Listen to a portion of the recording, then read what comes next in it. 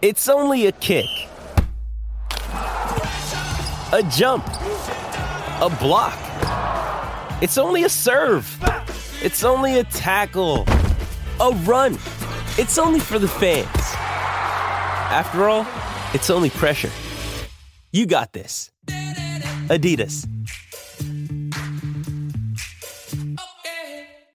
Mom deserves the best, and there's no better place to shop for Mother's Day than Whole Foods Market. They're your destination for unbeatable savings, from premium gifts to show-stopping flowers and irresistible desserts. Start by saving 33% with Prime on all body care and candles. Then get a 15-stem bunch of tulips for just $9.99 each with Prime. Round out Mom's menu with festive rosé, irresistible berry chantilly cake, and more special treats. Come celebrate Mother's Day at Whole Foods Market. Hey, it's Ryan Reynolds, and I'm here with Keith, co-star of my upcoming film, If, only in theaters May 17th. Do you want to tell people the big news? All right, I'll do it. Sign up now and you'll get unlimited for $15 a month and 6 months of Paramount Plus Essential Plan on us. MintMobile.com/switch. Upfront payment of $45 equivalent to $15 per month. Unlimited over 40 gigabytes per month. Face lower speeds. Videos at 480p. Active Mint customers by 531.24 get 6 months of Paramount Plus Essential Plan. Auto renews after 6 months. Offer ends May 31st, 2024. Separate Paramount Plus registration required. Terms and conditions apply if rated PG. Welcome back to the FloTrack podcast, FloTrackPodcast@gmail.com. I'm Kevin. He's Gordon. We continue our end of year episodes here on the pod. Today we're going to talk about biggest surprises of 2020. And there were a lot, Gordon, just starting at the top of most of the season getting canceled. I think we can say if we were ranking these, that would be the number one thing that we did not anticipate going into 2020. Whoa, Kevin. Come on. Every podcast, you introduce it with a, hey, how you doing? Or like small talk, but you're just going right into the list. What happened to the little banter back and forth that we can talk about how the Sixers are doing, how your Spurs are doing? Like, what happened to our banter? Well, we're recording this on the morning of the first game for the Spurs and the Sixers of the NBA season. Yeah. So, but by the time people listen, I don't want to do a bunch of takes on the Spurs that get blown out of the water after one game. I'm nervous. That's why there's no banter. That's why I'm getting right into it. Actually, we got an email that is banter worthy, but also somewhat related, because you asked for top 5 rankings for people, and Austin wrote in, wants to know the top 5 cancellations of 2020. Do you have a list? I have a short list of 3 that I put above all else. Top 5 cancellations. I guess obviously number 1 is the cancellation of the race walk. I mean, no one saw that coming. Mm-hmm. I'm just kidding. That's me. I think top 5 cancellations. We're talking about on track, right? I guess track, road or track or cross country. Road or track. I guess obviously NCAA indoors, right? Because that was the first. So I feel like that's number 1 because that was the first domino during the March Madness time. So I would say NCAA indoors was 1. I would say 2 would be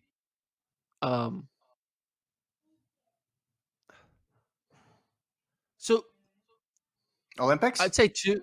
Yeah, no, 2 I would say NCAA outdoors because they happened at the same time. Everyone won 2, right? True. So 2's NCAA indoors, 2's NCAA outdoors because that was all in the moment. We still were holding on to the Olympics. I would say, how about in no particular order? Mm-hmm. I mean, it's obvious you could be like, all right, then Boston, then Olympics, and like those are the big things. But I'm trying to think of something that's like, whoa. I would say the most shocking, because once it started making sense that they're going to cancel things, right? Because when you're in it, no one was thinking. So I'm trying to think of like what was unexpected. It was unexpected they would cancel NCAA indoors because it was literally in 24 hours. It was also unexpected that they would cancel outdoors because you were like, wait, this is going to last till June? That doesn't make any sense. This is only a 2-week thing, right? But then once we knew it was more than a 2-week thing, we knew canceling the road marathons made sense. Canceling Olympics made sense. I would say the cancellation of cross country was up there because we would have thought by November we would be fine, right? And then actually number 1 is Ivy League. You're right. Number 1 is Harvard because they were the first one to pull out and everyone was like, Harvard at indoors? Harvard indoors. I don't know. Listen. What about you? What were your thoughts? Well, the biggest I think Olympics has to be there because once they cancel that, the whole point of the season for track disappeared. Boston, I think, gets a vote because they canceled twice, and they were the only really, really big event that had the double cancellation because they moved it to the fall and then canceled again. But because we were there and because it was first, I think you got to give some weight also to NCAA indoors on top of NCAA outdoors. Because when we were traveling out there, we were talking, we were sitting on the plane, we were saying, hey, maybe this meet's not going to happen because they're canceling these basketball tournaments. And why would they cancel basketball tournaments and have a track meet? But as you speculated at the time, it was maybe because people just forgot about track and didn't know that they had to remind the track people that they couldn't compete. But I don't think either of us, when we were on that plane, thought, oh yeah, outdoors is done too. And I didn't think that they'd announced that outdoors would be done at the exact same time. And then I remember talking to some athletes at the meet who were saying, yeah, our campus is closed now. And I said, well, where are you going next? And I don't know. I guess we're going to fly back and then we have to go home. Like they were so confused because dorm rooms were closing. All this stuff was just changing so rapidly. So that one, obviously, because of the timing, I saw that, is it ESPN that's doing like a documentary on March 11th on the Rudy Gobert positive and stuff. Oh, I didn't know. Like chronicling that basically the day like sports shut down. I was surprised you and I weren't contacted. At least I wasn't contacted about it. Were you contacted to give some on the ground indoor? No, I was not. Nuggets. Okay, yeah. I do know our colleague sites, Flow Wrestling. They did a whole documentary about the day the wrestling tournament got canceled because the NCAA wrestling tournament was going to be the week after NCAA indoors. So they had they were like a week out. We were only 24 hours out, but they had like the big day of like, no, we lost our championship. So there's a mini documentary on that. If you guys want to check it out on wrestling, just make sure you type in promo code Gordon Mac sent you. So I get a little residual. No, I'm just kidding. But yeah, obviously the biggest surprise was COVID, right? It's the biggest surprise of the year. Cross country was big though too, because at the beginning of the summer we were assuming cross could happen. And I remember you told me you were texting a coach about cross country coming up, and the coach replied like, "See you in 2021." And you and I were like, "Oh, they're just being negative. Like they'll definitely we'll have a cross country season." And then bit by bit it went apart, and then part of it came back together. I'm so excited for when I'm going to be surprised by cancellations again. I'm looking forward to being in that headspace to where when I read a cancellation, and we just saw one, we're recording this on the 23rd. We saw one yesterday with Milrose, and you're like, oh, okay, cancellation. But I want to get to the time where it's like, it's assumed that everything is going to go on schedule and everything's going to go on time. And if something gets canceled, you're like, wait, what happened? We got so numb to cancellations. So I'm looking forward to that world.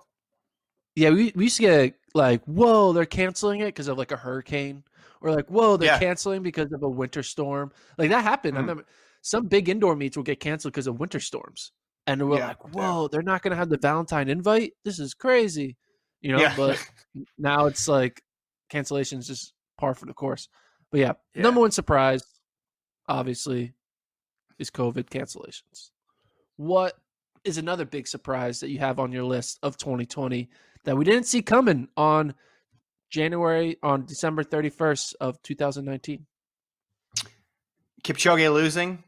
I did not see coming this year. I didn't think this would be the year that the streak ended. He's been perfect in the marathon since 2014, had that impressive streak and was setting world records and breaking barriers along the way. And then goes to London in what I will say, which everybody would acknowledge was an unorthodox race. It was scheduled on short notice, a loop course. It was supposed to be the battle with Bekele. Bekele, of course, scratched.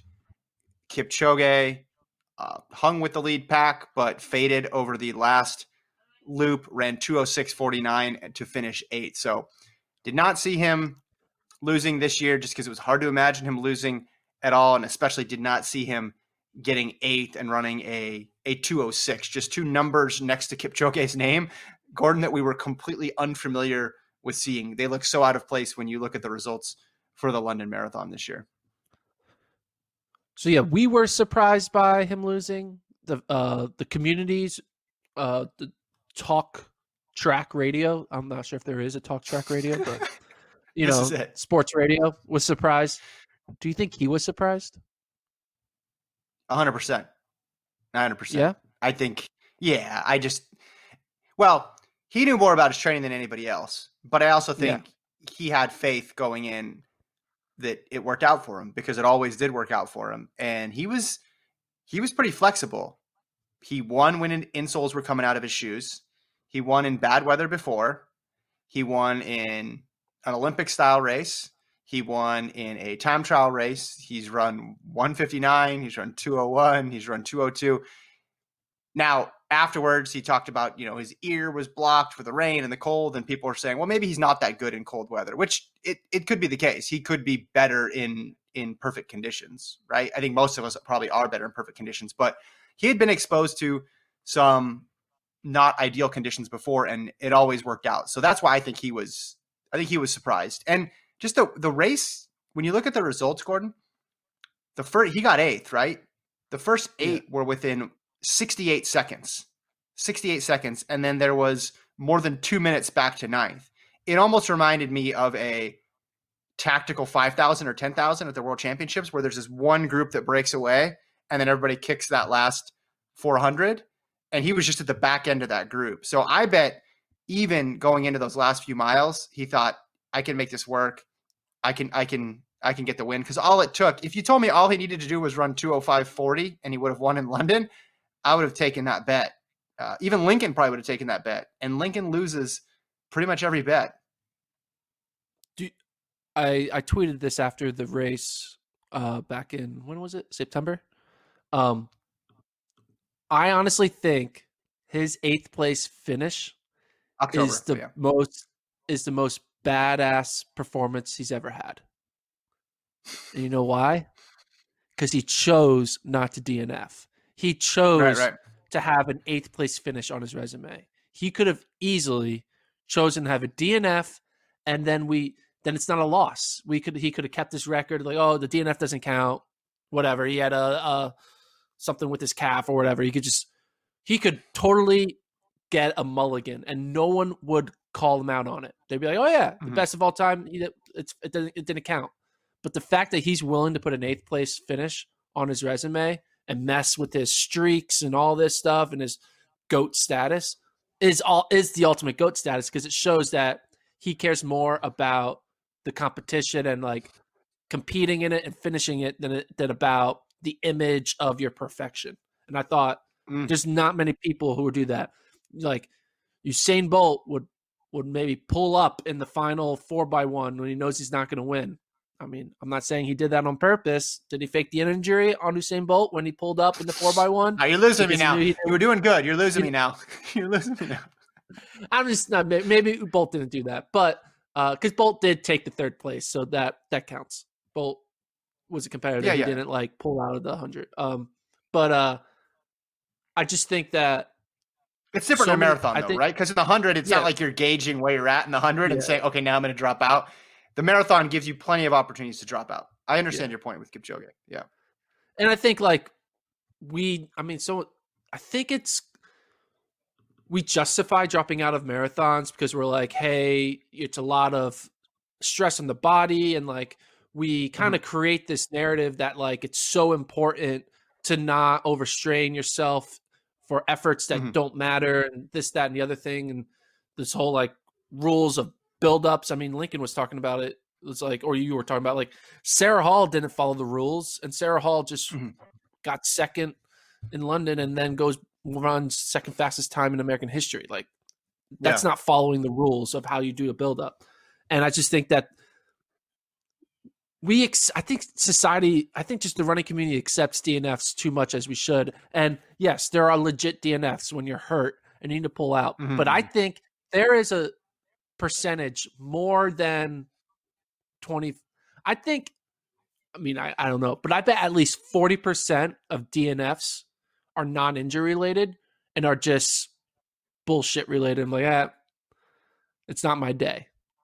As opposed to like, I can't do it. Like, so that's what I think. There's also there's also a financial component to it too, right? It's like, why keep trudging along if you're out of the prize money at that point with something long like the marathon? Why?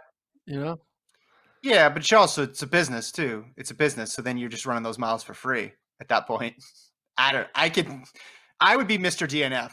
Man, the moment I dropped out of the money and I didn't think I could do it, I would go to the side. I'd find an Uber and I'd be gone. I'd be back to the meet hotel getting ready for the next race, financially speaking. Yeah. But I get your point. Kipchoge held himself to a higher standard here because he had all the reason in the world to bail. And it was a loop course too. A lot of times in marathons, they are strategic about where they drop out based on how close they are to the hotel or the van. I'm sure when you get to that level, they'll figure out a way to pick you up and they'll radio for someone to come. But he had ample opportunities to drop out and he didn't. So I 100% agree with you. And Link and I were talking about this on the episode that's going to air, I think after this one. So tomorrow, I think the loss makes 2021 Kipchoge pretty more interesting, I think, than if he won this race. Yeah, because we got into this realm of every race was Kipchoge versus the clock and Kipchoge versus history, and that's an impossible standard to meet. And he met it and exceeded it several times, but it just ran out of real estate. So now that he got beat, we can go back to, okay, if he wins, that's a big story again, because now there's a comeback narrative. He went from 8th back to 1st. He's starting a new streak. Versus if he kept winning and he goes and he runs the Olympics and runs 2:05, okay, great. Kipchoge running 2:05. We've seen that a million times before.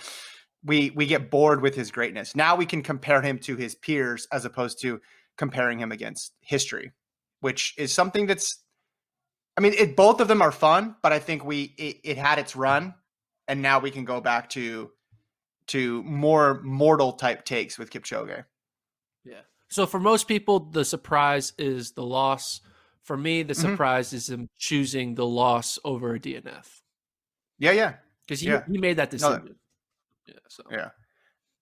Okay, another one I got. The 5,000 and 10,000 meter records being broken for the men and the 5,000 meter record being broken for the women. Right up until Cheptegei crossed the line in the 5,000, I would not have said it was possible. I guess at the bell lap, I probably thought it was possible. Maybe at the 3K mark. Let me backtrack here. 3K mark, definitely thought it was doable. And at that point, I thought the 10K was possible. Latensepet Gidey, I did not see that as being possible, even until she started rolling. And Paul Chelimo said with like 5 laps into the race, Chelimo's like, she's got it. I can tell she's got it. And I was getting ready to roast Paul after it was over, but he was proven right. So I didn't see that coming all the way in the winter months, all the way up to when they did it. I did not think those records were on the table for 2020. Yeah, did not see them coming. I mean, not only did I not see them coming like in 2020, I didn't see them coming in like a long time, right? Because you probably looked at like the person who could have maybe challenged it was Mo Farah, but he chose not to be a time trialer. He chose just to be the best 400-meter runner of all the 5K and 10K runners. And so maybe it just would take another generation of athletes to have the cojones like Bekele did, and we got an Cheptegei. So, yeah, I didn't see it coming either. And then with Gidey, and whoever did is not telling the truth. Yeah. They either coach Joshua Cheptegei or Gidey, or have access to all their workout data. And with Gidey, Lincoln's been over this before. Just she's not the reigning gold medalist. If you put everybody in the world in one race, people might reasonably pick her for bronze before and maybe even after. You might even say Sifan Hassan is still the favorite in that event based on what she's done. So that was such a shock. Okay. Kira D'Amato, one of the surprises of 2020. What do you think? I mean, that's an understatement. I mean, on the American side, I'd say that's the biggest surprise on the American side of running. This, she was 36? She's maybe just turned 37 now. I don't know. She's 36. Yeah. 36-year-old human who all of a sudden is running like they are 23 and coming off of like 3 NCAA titles and in really good shape. And it's just like, where were you for the past 15 years? Turns out she was just living her normal life and kind of got good at running late. And the surprise was definitely the 15:04 time trial that she did on her own. Mm-hmm. But then I think the bigger surprise was that she just kept on repeating that performance, and it wasn't like a, to the well, all out, never going to do it again type run. It was just the start of eventually running a top 10 all-time marathon, and becoming like, even during her journey of like her going through this run of the 5K, then winning that 10K that was slow, and then her 10 miler, we're slowly giving it a little more credit. Like, maybe she could make the trials in the 10K. And then my new thing was like, she's going to be in it with a mile to go. Right. Mm-hmm. And then now you run a 220. 222 is what she ran? 222. Yeah. You run 222 marathon. Now I'm not thinking that she's going to be in it with a mile to go. I think she might be in it with 400 to go. Like, the more and more data points she gives us, the more and more I'm putting her in the top 3 with less real estate to go in the 10K at the Olympic trials. So she's surprised me multiple times. And I think she's going to be done surprising me now. Now I think if she runs a fast time in 2021, it won't be surprising. She's just be like another one of the elite athletes who just runs a good time. Yeah. Which is great. My evolution. Yeah. My evolution, similar to yours, but I looked at it in terms of the Olympic trials, and it went from, she could be at the Olympic trials. Then it went to, man, if she keeps this up, by the time 2021 rolls around, she could be a factor. And then my final evolution where I'm at now is, man, it kind of sucks that they got postponed, because she could have made it this year. She doesn't need another year. This could have been her best year to make it. And she might be one of those people that, has the hot hand in 2020. And then we look back at 2021 and it's like, oh man, if it was on its regular schedule, she would have been in an even better position. The range is what sticks out to me too. 15:04 to 2:22. You posted some stat about that, right? There's only a few women in U.S. history who've done that. Yeah, I just texted it to you texted it. Yeah, I didn't post it. Yeah, there's only like 5 people have done it. Five Americans have run that fast on the track, in the 5K, and that fast on the roads in a marathon. Do you think that Kira and Sarah Hall, they're like the same age, right? They're around the same age? Sarah Hall is 37, I believe, and D'Amato is 36. Yeah. Do you think both of them will be on the starting line at the 2024 Olympic marathon trials? Yeah. And by on the starting line, healthy with like a chance. I mean, I'm more confident, obviously, in Hall because we have a longer body of work to go back from. I think D'Amato's still she has the 10,000 route, right? And Sarah Hall, I don't know if she's going to run the 10,000 at the Olympic trials, but with D'Amato's 15 low and the half marathons that she's run, you have to think that she's got a decent shot in the 10,000. But I might, yeah, I think both of them will be there. Final answer. What about you?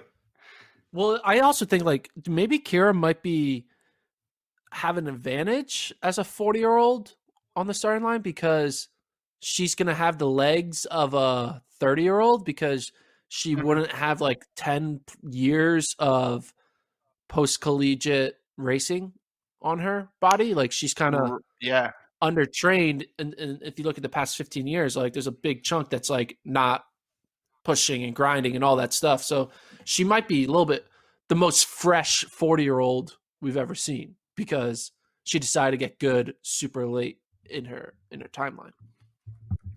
Well, and it's not anyway. Yeah, and it's not. It's yes, no. I think that's an interesting fact to consider, and it's not like people in their late 30s haven't been a factor for the U.S. women's marathon scene or the men's marathon scene. You have Abdi over 40, Des Linden turned 37 this year. Linden was 36 when she got fourth in the Olympic trials. Obviously, Flanagan just retired, but she was a factor. Dina Castor was like late into her career. The marathon allows for that. Meb, you go on and on and on and on. In the U.S., at least, the marathon allows for people in their late 30s, even into their early 40s, to stay competitive and be a factor. Speaking of that, go ahead. You know what Kira probably will make? She'll probably make the World Athletics 2022 marathon team. If she wants to run it, yeah.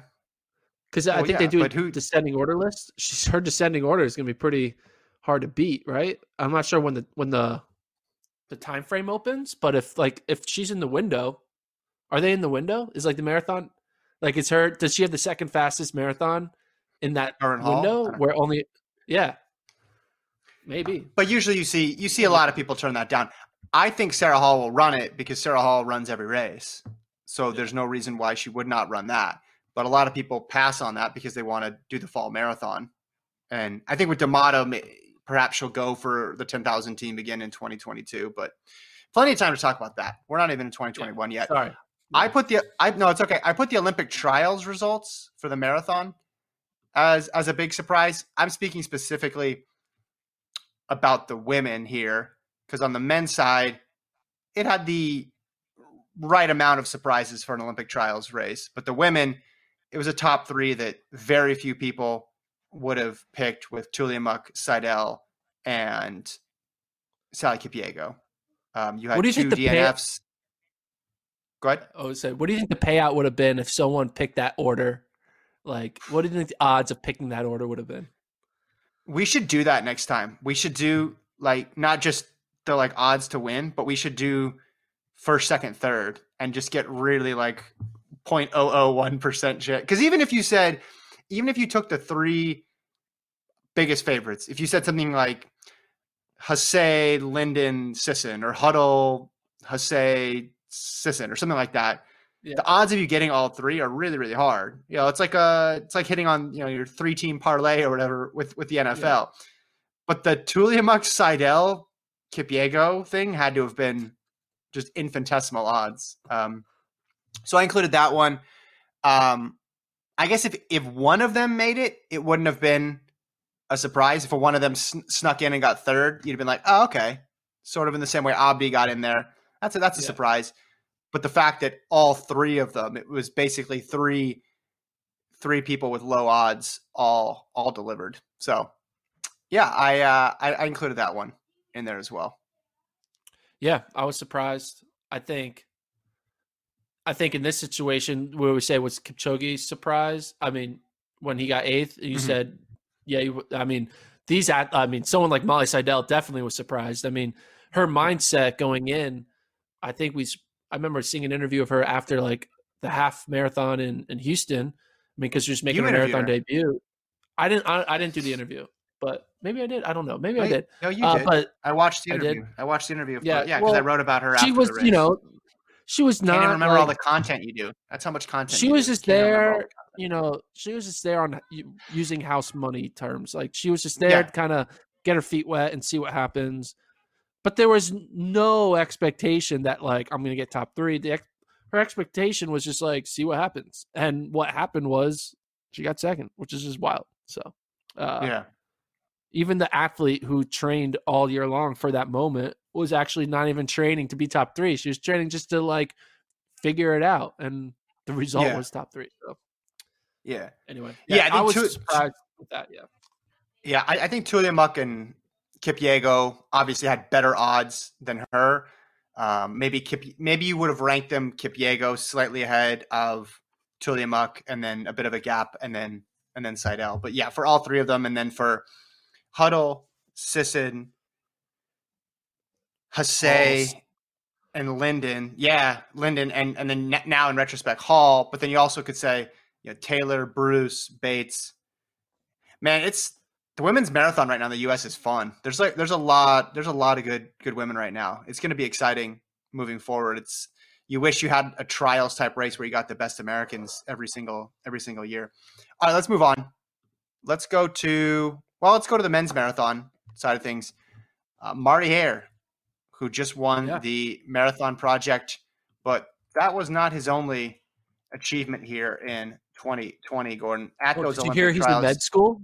Did you hear he's in med school? That's the he's a full-time med school student. If he made the Olympic team, that's all you would hear about for the next until the Olympics started. Would be like, and during the race, that would be the thing that they would just mention over and over again. You'd put that that'd be the free space in the bingo board for the marathon broadcast. Would be Marty Hare's in med school, which is great. But he was sixth in Atlanta, ran 2:11:29, and you looked at that and you're just like, oh man, that was a wonky race. I'd like to see what this guy does for a follow-up. And then he goes and runs 2:08:59 and wins that marathon project. So I think, as Lincoln and I talked about, I think he's a name to look at in the future. Maybe he develops into a Jared Ward type of guy who can contend for top 5 at major marathons. You know, Ward obviously got 6th in the Olympics, but I think if you right now we're looking at the odds for 2024 Olympic marathon trials, I don't know why you'd be looking at that. You'd have to be a degenerate running gambler, and that does not exist. You'd put Rupp at the top of the board, but I think Hare would have to be in the top 3 right now based on these last 2 races. Yeah, definitely was a surprise. He just had like that, like he was like, I mean, look at it like his college career, like he was good, but like I think because he was looked more as like just a good piece on a good team, like he was just like that solid, because he came back, I think, for a 5th year for Syracuse to come, like he only had cross country eligibility, I think, and then he came back for the year they won. But he was just looked like as just like a solid NCAA scorer that's on a good team. Like when people thought of Syracuse, you think of Justin Knight, right? You're not really thinking of Martin Hare, but he's like that leadership presence, the senior. But he was looked at as like, once my college career is done, I'm probably not going to be able to compete at the international level the way someone like Justin Knight would be able to. But you could also go in Colin Benny in this conversation now, because he ran well too. But he found an avenue in the marathon, and I think you guys talk about this. Like, not many young college kids go right to the marathon right away. The good ones at least go right to do 5K, 1500, and then once they're 30, they're doing the marathon. He saw an opportunity where the U.S. men's marathon is not deep. It's not like there's not like 4 different Galen Rupps the way there are on like the women's side. There's just one, so there's lots of opportunity. And he showed that, like, hey, like I'm a 4 flat miler, but maybe I can't run 352, but now I can run 208, and I found a spot for me where I fit in, and not just fit in, where I can now be a consistent U.S. presence on every major marathon. And he's going to be pretty much on probably 75%, I think, on everyone's top 3 pick for 2024. Like, I think most people are going to put him in their top 3, and that's a surprise, right? Because in 2019, no one would say Marty Hare 2024 lock, right? But now, at the end of this year, Martin Hare 2024 lock is like the statement that everyone will make, which is great. Yeah. Now, he improved his stock tremendously. If we did a pod about whose stock went up the most in 2020, he'd be like right the there Tesla stock.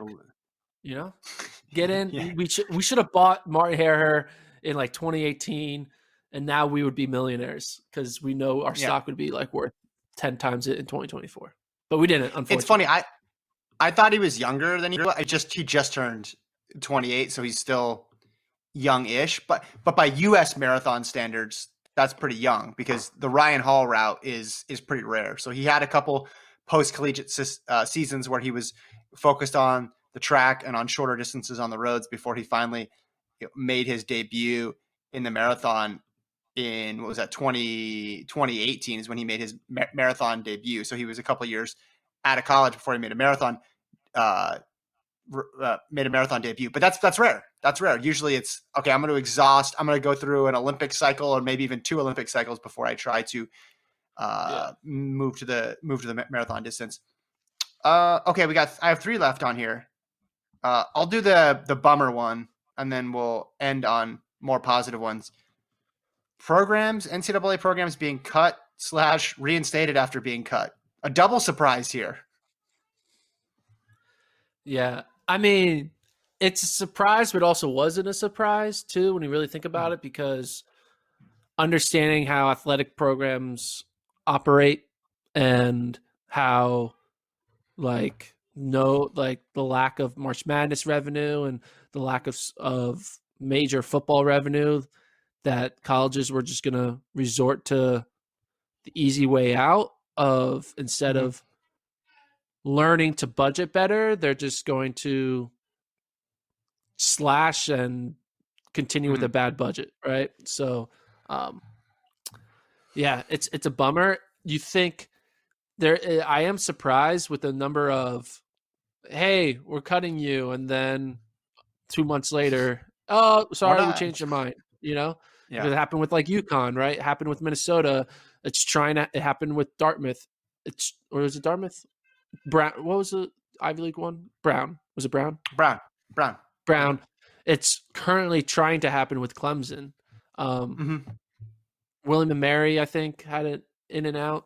Yep.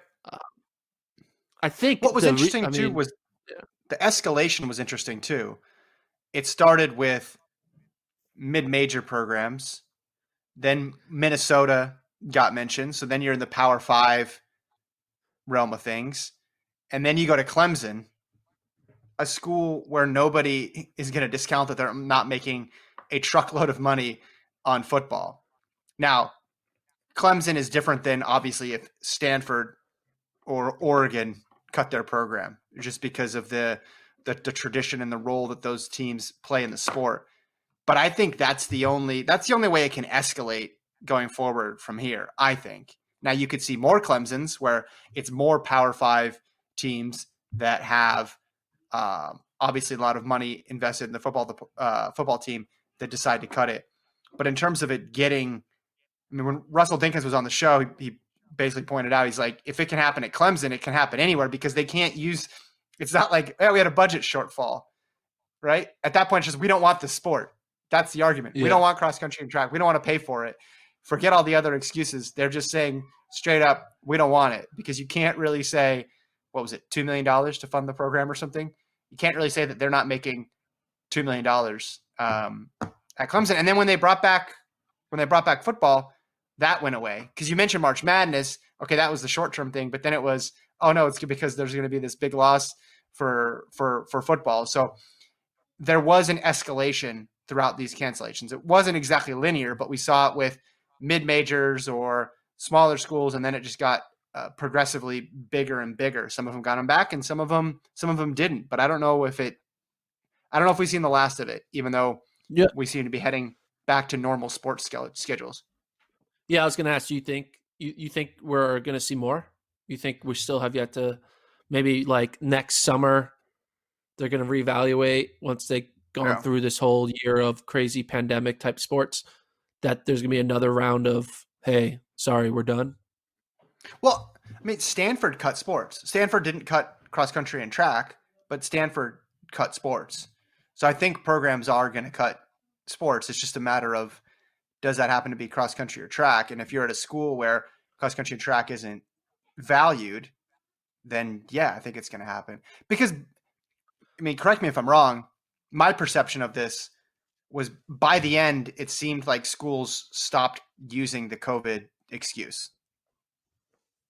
Right? Yeah. It was more just like, hey, the budget doesn't, because there had been so many holes blown through that argument that they were abandoning it and just making the decision and using the argument based more on dollars and cents of like, okay, well, this is this program loses money and this program loses this much, so we're gonna cut it. It seemed like the facade was ripped off at a certain point, whereas early on, I think even with Minnesota, they were talking about COVID being the reason, and then they've gone away from that. So once we're past that, will they keep cutting? I think there will continue to be cuts until there's some sort of long-term fiscal solution, or just some sort of understanding that like, hey, these programs are going to lose money, and that's okay because we want to keep it, and it's important for our university to have this team represent the school.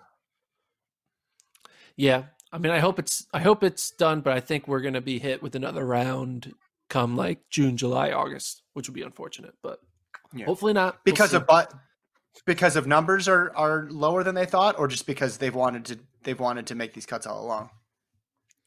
I think they've wanted to do it all along, and they're just trying to figure out timing, and like they're kind of like, all right, let's just get through this year and then we'll do it again.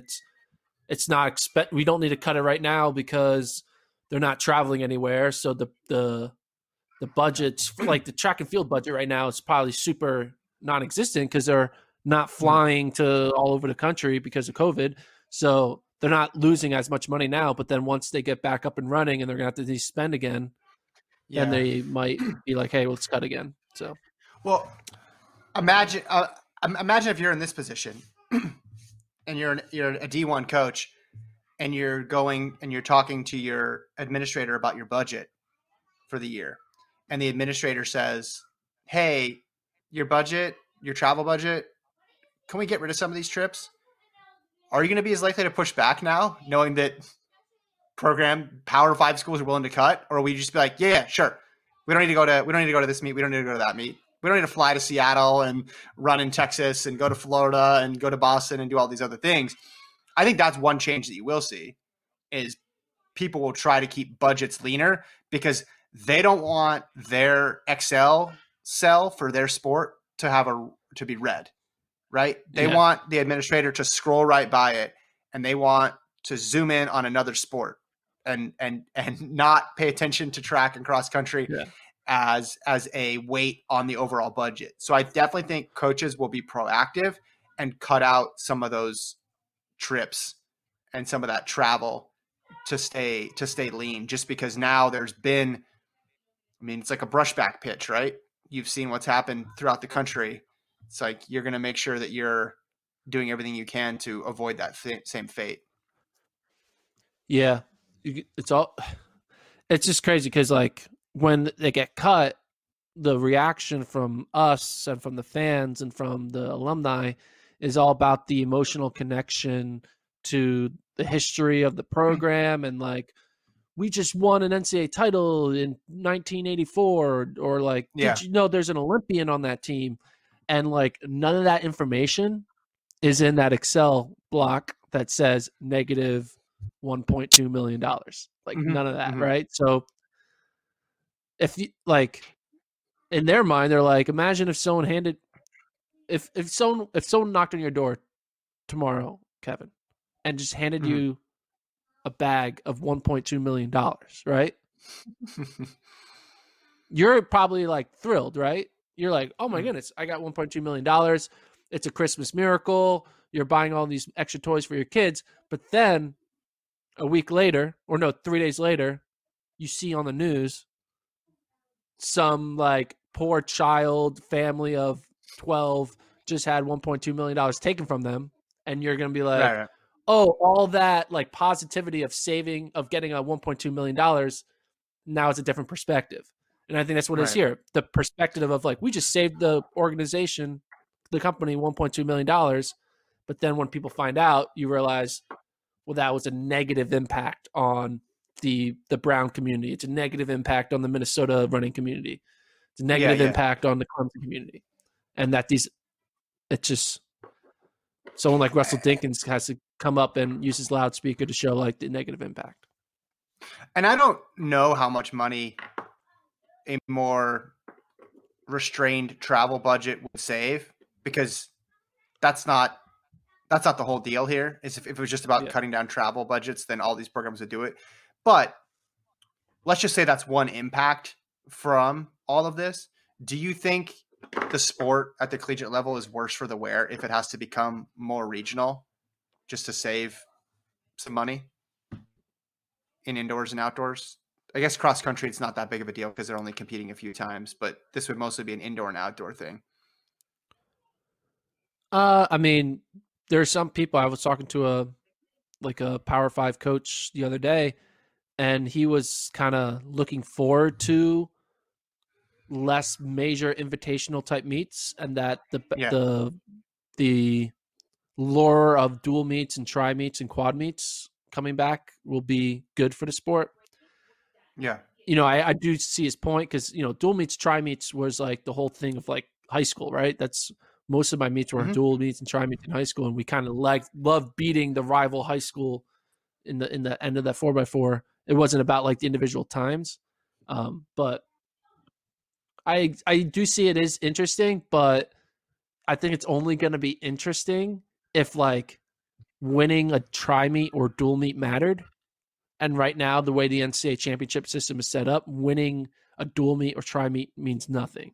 And I think like whoever wins the UCLA, the Cal, Stanford big meet, or whoever wins the Washington State dual meet, it's cool, whatever. But like, it really would only actually be cool if the winner got something. And if that winner got, access, if it meant something for the championship, the way a win of one basketball team being another is a 1 on your record, which makes you look good to the selection committee. So I think dual meets and tri meets will only be interesting when winning them means something. They're hunting marks. Isn't that what this is all about? Is they're trying to get fast times. So if you could get the right amount of teams in the right setting in these dual, tri, quad meets to get fast times, then I think they would be fine with it. I don't think you're right. The fact that people are arguing that it might even be better that way, and then you add on to it the budget constraints. So it's like a win on both sides for a lot of people. Now there'll be people who say, yeah, it's cool that there's like a zillion fast heats at BU or at Stanford or at these types of meets. But I think there's enough people who are thinking, okay, well, if I have to cut back anyway, then maybe this is the new reality, and let's try to figure out how we maximize opportunities in our region. Because, I mean, you could get four teams to do conference meets and not have to travel very far. I'm just thinking of Power Fives, right? And within those 4 teams, you could cover a lot of different event groups to make sure that there's some good competition across the board. There'd obviously be some exceptions, especially when you get to things like the 10,000 or something where it would spread out really quickly if you had elite versus some schools that did not have an elite 10K or 5K runner or steepler or something like that. But with 4 teams, you could fill up a lot of fields with good competitors in the Power 5 and not have to travel. Well, imagine this situation. Imagine if we reimagined the entire indoor season. I probably will talk about this maybe on a pod later, but imagine if like every track team had 4 regular season meets where they were all quad meets. So they ended up competing, and you play someone different in all quad meets. You never play the same team twice. So you end up competing against 8, 12. So you end up playing against 15. You end up competing against 15 different teams in the regular season. And then you also have conferences, right, where you compete against another 10 or whatever. So in all, you end up competing against 25 to 30 different teams, right? And in each of those competitions, you're scored against them, like in a quad meet. So you have a win-loss record. You could be 25-0, 24-1, and then they decide to like pick maybe Power 5 conference champions as autos, and then based on record or based on if you're 25-0, your track team gets to go to nationals, and South Dakota State, who happens to be 25-0 in all their dual meets, they get to go to nationals and send their entire roster of 25 kids, 3 per event or whatever, have a limit. And then you have a team indoor championship where it's not about individuals. You have that on one weekend, and then the next weekend it's the top 16 mark people, and so you can have your team champion and the top 16 mark champions. And you don't score the top 16 mark championship. You only score the team championship. Because then it'll be like, you would have rankings. You'd be like, well, we are ranked 14th. We're 22-1 right now. Oh, wow. small schools having a good year. Or that could just be the regular season. There could just be a trophy at the end of the regular season. Whoever has the best record at the end of the regular season, that's the team champion. You don't need to do another meet. You're just going Premier League style. And then there's still the NCAA championship. My question is, in terms of cost offsets, because then you're going with a bigger team because you're bringing everybody in all these different events. Is that cheaper than taking a few select people to these big time meets and then keeping your lesser established people at home and only racing them at home meets? I don't know, right? Like if Oregon goes to Washington for a dual meet, Washington State for a dual meet, Cal or BYU or something, is that cheaper than them flying to a bunch of big time relay type meets or invitational type meets with their best people? I don't know. From a money standpoint, I don't know. But anyway, let's do two more here real quick. Biggest surprise, women's 5,000. I've read these PRs or these times before. They are astounding. If you look at, this is the list for the women's 5,000. They did not take the year off. 1406, 1422, 1423, 1426, 1426, 1435, 1437, 1440, 1440, 1443, 1445, 1446, 1448. And let's end it with Courtney Frerichs, 14th best time, 1450, Gordon. That's good. Women's 5,000 is good. That's a lot of 14s. Yeah, and that's just that's outdoor. If you want to throw indoor in there, we can get even more 14s. But my point is, it was a legit year for the women's 5,000. Yes, it was a surprise. I mean, it happens every year though. There's always that one event that just happens to be a great event for that season. And for COVID, it was women's 5K. So shuffle up and deal. We'll find what do you think with the event? What's going to be the women's 5K of 2021? The women's 800. For no reason. In fact, I don't even think it's going to be the women's 800, but I'm trying to think about what I'm going to get wrong in advance. And I'm going to say women's 800. There we go. Boom. Okay. Speaking of women's 5,000, I think it's going to be the men's. I think it's going to be the men's 1,500. Okay, that's a good pick, but that makes too much sense, which is why I will not pick it. Speaking of women's 5,000, another surprise in that event. She was not in the 14s yet, but Jenna Hutchins, the high schooler who burst onto the scene this year, broke Caitlin Tuohy's 5,000 meter record. I did not see that coming, Gordon. Yeah, she broke it twice, on the grass and then on the track. On the grass, you had an ability to kind of be like, oh, cross country records are all, they shouldn't exist. Let's just be honest, because no course is the same, and weather and measurement and all that stuff. But she followed up her because she ran sub 16, right, on the cross country course. And then just a few weeks later, just like runs an incredible 5K on the track. Didn't seem to be tiring. Stopped her watch when she crossed the finish line to upload it to Strava. Probably she pulled a Chepta guy. I mean, maybe it's not as surprising if you're more diving in deep into the high school realm, as like maybe our colleagues over at Mile Split probably were less surprised than we were.